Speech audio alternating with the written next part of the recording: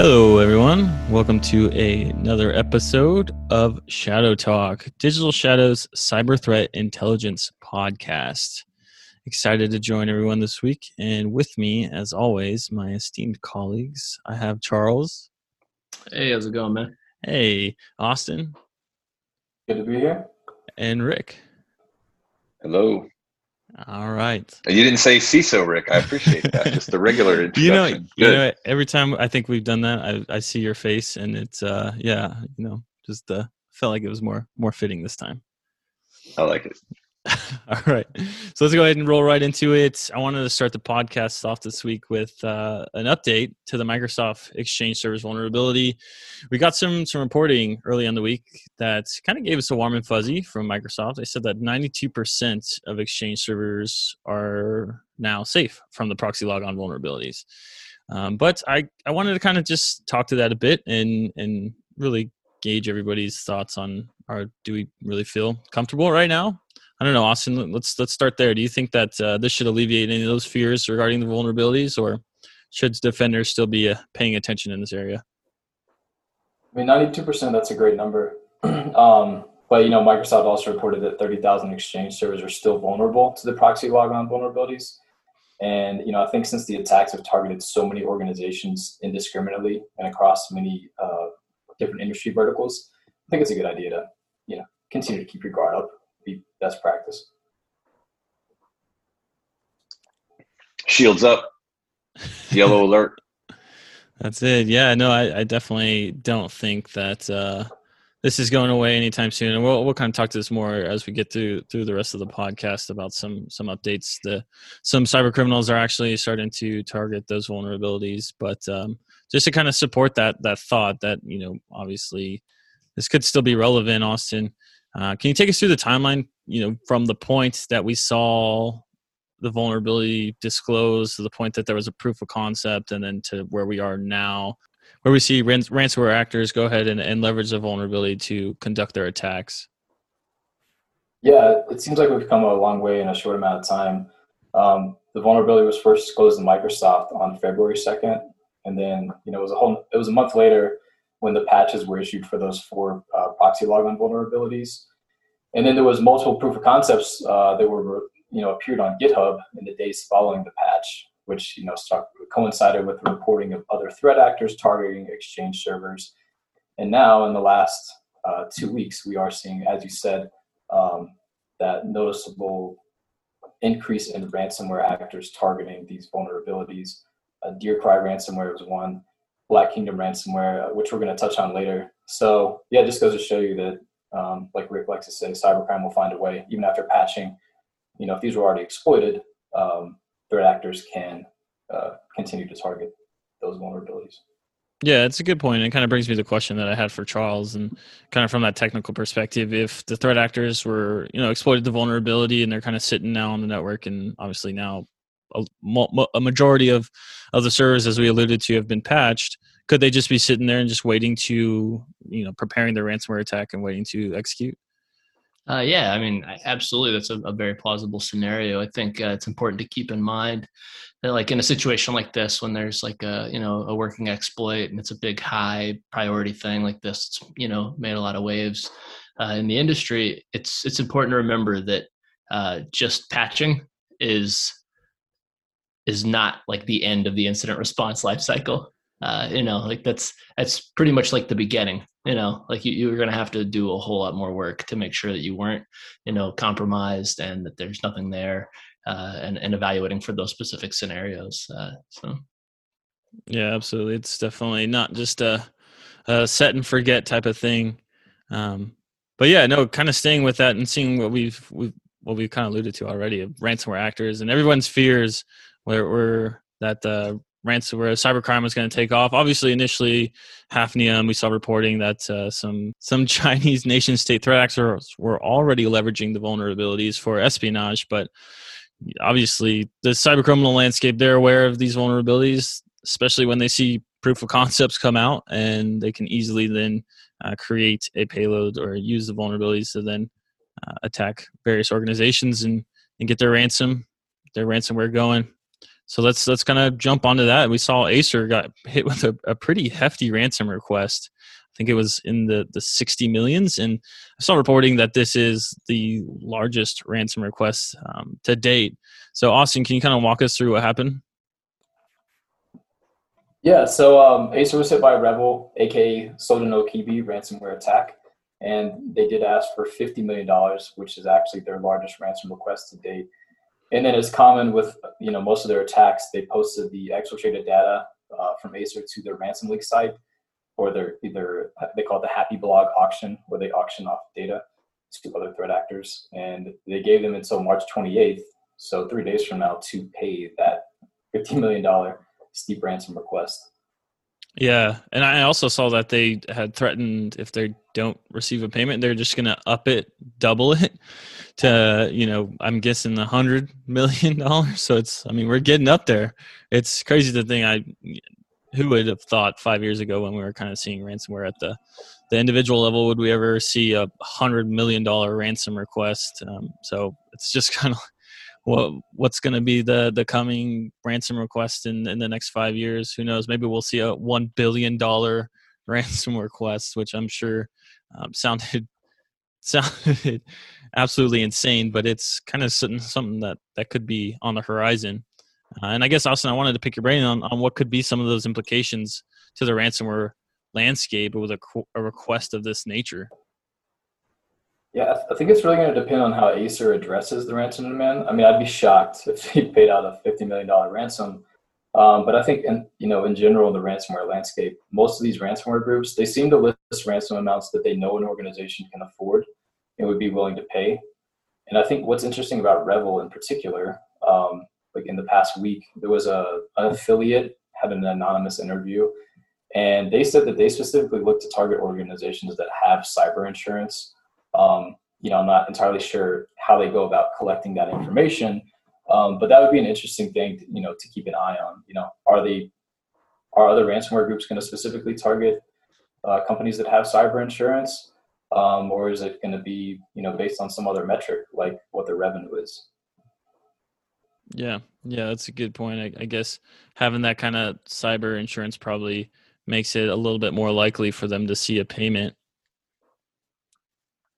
How much do we see targeting of insurers? Like, wouldn't that be nice? Let me go after the cyber insurance. There was one just this week. Yeah. I don't know if they had cyber insurance, but they got hit, CNA insurance. But right. That'd be a nice target. Go after the providers, get their customer list, and then target their customers. Yeah. No, that's not to give the bad guys any ideas, but it makes sense. And I mean, it's what we've seen over the past few months, is kind of targeting a single provider and then accessing the rest of their customers. That's what we saw with the Accellion incident, and then the Clop ransomware team. They didn't have to encrypt any of the victims. They were just taking the data that they obtained from their first victim and then extorting the customers of Accellion. So, I mean, it's kind of like a best of both worlds. You don't really have to do too much work, and yet you still get the extortion piece because you already have a dedicated data leak site. So, yeah, I mean, that could be something we definitely could see in the future, this kind of thought that we're just going to take your data, and if it's relevant enough to pertain to a single company, we're going to go ahead and try and extort them. Yeah, it kind of brings in a whole nother angle of the third-party risk. Well, it's like the rinse and repeat, like maximizing the value. If I've already done one thing, kind of make a marginal change and then make some more money. I just checked right now. We're recording on Thursday afternoon, and the CNA site still has, on March 21st, sustained cybersecurity attacks. So they don't have their website back online yet either. Yeah, definitely impactful. It's definitely something to keep an eye on in the ransomware landscape. But going back to Sodnokibi and what happened here with the server exchange vulnerability in Acer, has there been any other reporting suggesting that Rebel had exploited the service exchange vulnerabilities in any other ransomware attacks recently? So, yeah, according to reports, the Advanced Intel cyber intelligence system detected a Rebel affiliate pursuing Microsoft Exchange weaponization. but it's not actually known if they used the vulnerability specifically to launch ransomware attack. But yeah, as we've discussed, threat actors behind DearCry have already used the proxy logon vulnerability to deploy the ransomware. So it's definitely possible that that was their initial access vector, but no confirmed reporting that that's actually how they went about it. Yeah. Well, I mean, it seems like they're finding plenty of other ways to gain a foothold into these companies and these organizations to continue their kind of their ransomware operations. It definitely doesn't seem like they're hurting for money right now at this point, at least for some of these more prominent ransomware groups that we're seeing on a pretty consistent basis. So rounding out kind of our discussion on ransomware and the Exchange servers vulnerabilities, we talked about Black Kingdom a little bit. We talked about DearCry. So these are two ransomware variants that have been confirmed to be targeting the Exchange servers vulnerabilities, proxy logon vulnerabilities to go ahead and conduct their ransomware attacks. Charles, I just wanted to kind of, can you walk me through the Black Kingdom ransomware? Yeah, so kind of at a high level, it's basically been found to have been, it's a Python script that basically they'll use whatever specific vulnerability or exploit to get onto the system. That Python script has actually been compiled to run as a Windows executable file. So they'll drop that file on the machine that meets some conditions. They'll run the file, and that pulls down, basically launches like a PowerShell script that pulls down the actual ransomware itself, leaves the node, encrypts the files, and exfils all the data. Yeah, and we've seen Black Kingdom before targeting vulnerabilities kind of this nature. What vulnerability? I think it was like June last year. Did you see that, Charles? What vulnerability they were targeting before? Yeah, they made the news for using the big Pulse VPN one that came out. So they were using that to get onto networks and then drop the script on there that pulled down their ransomware and encrypted everything. So kind of seems like this is just another iterative version of that. So. Yeah, so there were some significant correlations between the two variants. The one that sticks out the most to me is they both requested $10,000 in Bitcoin, and the fact that they're both leveraging a pretty prominent vulnerability soon after the disclosure happened. So that Pulse Secure VPN vulnerability, and now we're seeing Black Kingdom kind of coming up with the Exchange servers vulnerability. Kind of gives me the belief that they're going to be around whenever we see some of these larger scale vulnerabilities that they think they can leverage, especially with the proof of concept that comes out pretty soon, that they'll go ahead and exploit that. But Austin, I actually wanted to ask how successful have Black Kingdom been in the ransomware landscape so far? Well, in regards to this particular vulnerability, it seems like the ransomware wasn't working as well because they switched from ransomware to scareware, which claims your files are uploaded, which just suggests the ransomware is not working well. So it dropped a ransom note in the directories that they had accessed, like you said, demanding 10,000 in Bitcoin. But it seems that the malware is kind of poorly coded, is maybe why it wasn't working. And then the Bitcoin address that Black Kingdom uses has been static. They've only received one payment in 3 days, which isn't a very high success rate, I would say. Yeah, if they're targeting multiple directories. Right. Yeah, no, like you mentioned, I think initial reporting. So there's a couple honeypots that were set up, and that's where they saw Black Kingdom ransomware attempting to be executed. And initially, it was just saying that the data was encrypted, but it just dropped the ransom note, but it didn't actually encrypt anything. And then it looked like they went back and kind of fixed their errors. So yeah, it just goes to say again, with that proof of concept coming out so soon after disclosure, it kind of opens the door for those who might not necessarily, and not to give a knock to the Black Kingdom ransomware operators, but it really kind of opens the door to more threat actors to leverage the vulnerabilities to see if they can find a way to monetize it. But stepping away from ransomware, wanted to kind of take a look at what else is going on in the landscape.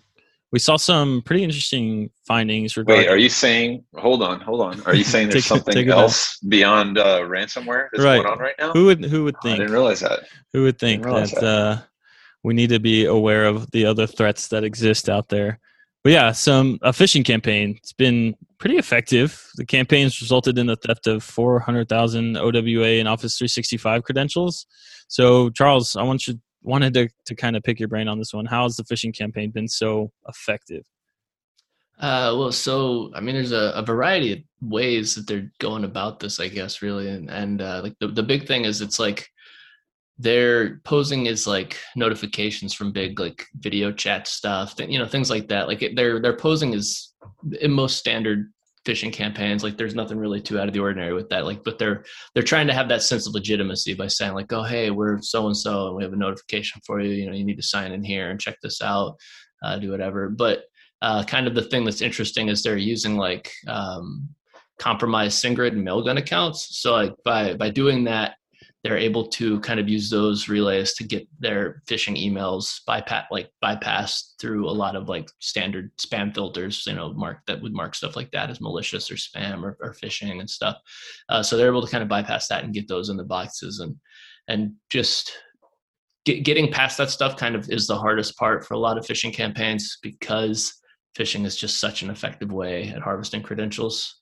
I've said it forever, I feel like, and I'll say it again. Like we go on and on about vulnerabilities and exploits and everything, but when I ever have to do any like offensive stuff, it's always just easier to like ask people to give you things than it is to like actually do all the other legwork to find vulnerabilities and stuff. I mean, so it's always going to be effective because it's got the human element.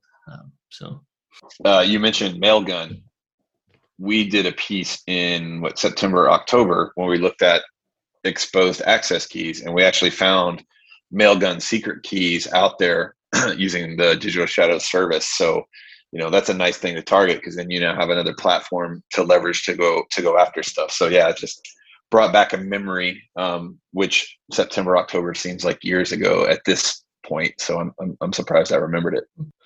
Yeah, and I think we talked about that a couple of times, is just making yourself the hardest target possible, because threat actors are going to go after the low-hanging fruit. Obviously, you have some of those nation-state advanced persistent threats that are going to be around, and they're just going to wait around until they find what they're looking for. But these kind of more opportunistic cyber criminals, they're just looking for the easiest way in, and if you give them the keys to the car, they're going to take it. Like that's just the way it's going to go. So yeah, absolutely. I guess, Charles, kind of staying with this phishing campaign that we saw, what are kind of been the recommendations for defending against this, some bypassing some of these security mechanisms that we have in place? I mean, really, it's going to be the same as pretty much any other phishing stuff. You really want to just try and have like a good culture of security awareness, provide training if you can, just try to make people suspicious of stuff if they're not expecting things like that, looking at sending addresses, not just the subject line and the actual name that shows up on there, like look at the address of where it's coming from. If you can, implement two-factor, authentication on accounts to kind of help prevent some of the stuff, like that's going to help as well. But those are the really big, things that you want to try and do. So. Yeah, absolutely. And just kind of reviewing your mail flow rules, just for any like broad exceptions that can, let some of these phishing emails through. So yeah, I know some good recommendations for defending against these threats, because they're not going away. They're working. So of course we're going to keep seeing them. And then Austin, kind of from the analyst perspective, knowing what we know about the threat landscape, how do you see the threat actors using these credentials? Yeah, kind of going back to what you just said, if you give threat actors the keys, they'll take the car. So yeah, these credentials, they can gain access to other computers in the network. They can lock that person out of their account. And then, once they're actually inside the network, data theft, downloading data, they could launch ransomware attacks, system hijacking, all sorts of malicious things that can be done. Yeah, absolutely. And what we see quite often. The list goes on. Yeah, the list, it's really kind of like just whatever they see fit. What I would say too, obviously they could probably try and monetize those credentials, sell them off to whoever's willing to pay for them. And yeah, then whoever knows, once it's out there, it's out there. It's hard to defend against. So yeah, that kind of wraps us up for the week. Some good information when it comes to what we've seen with the Exchange servers vulnerabilities and some interesting OWA phishing. Couple plugs real fast. 2 blogs from Digital Shadows this week. The first on the analysis of tax and unemployment fraud. It's that time of the year again. So as you would imagine, tax season means tax season for criminals as well. The second blog we put out this week is on how cyber criminals are protecting themselves from jail time and kind of their views on how their nefarious actions fit into the criminal justice landscape. And one last thing I wanted to mention, we're nearing our 200th episode. Crazy to think. For the episode set to record on the 29th of April. So please stay tuned. There'll be more to come on how we're going to plan to celebrate. Definitely a momentous occasion for the Shadow Talk team. Thanks again for tuning in. If you want to reach out, give us any recommendations, you can do so either via Twitter, LinkedIn. You can find the Photon LinkedIn on there, as well as I'm on Twitter. Find me at my Twitter handle at AlecA6. Be glad to have a discussion about threat intel. But thanks again for joining me, Rick, Charles, and Austin. Always a pleasure, and look forward to speaking again in a few weeks' time.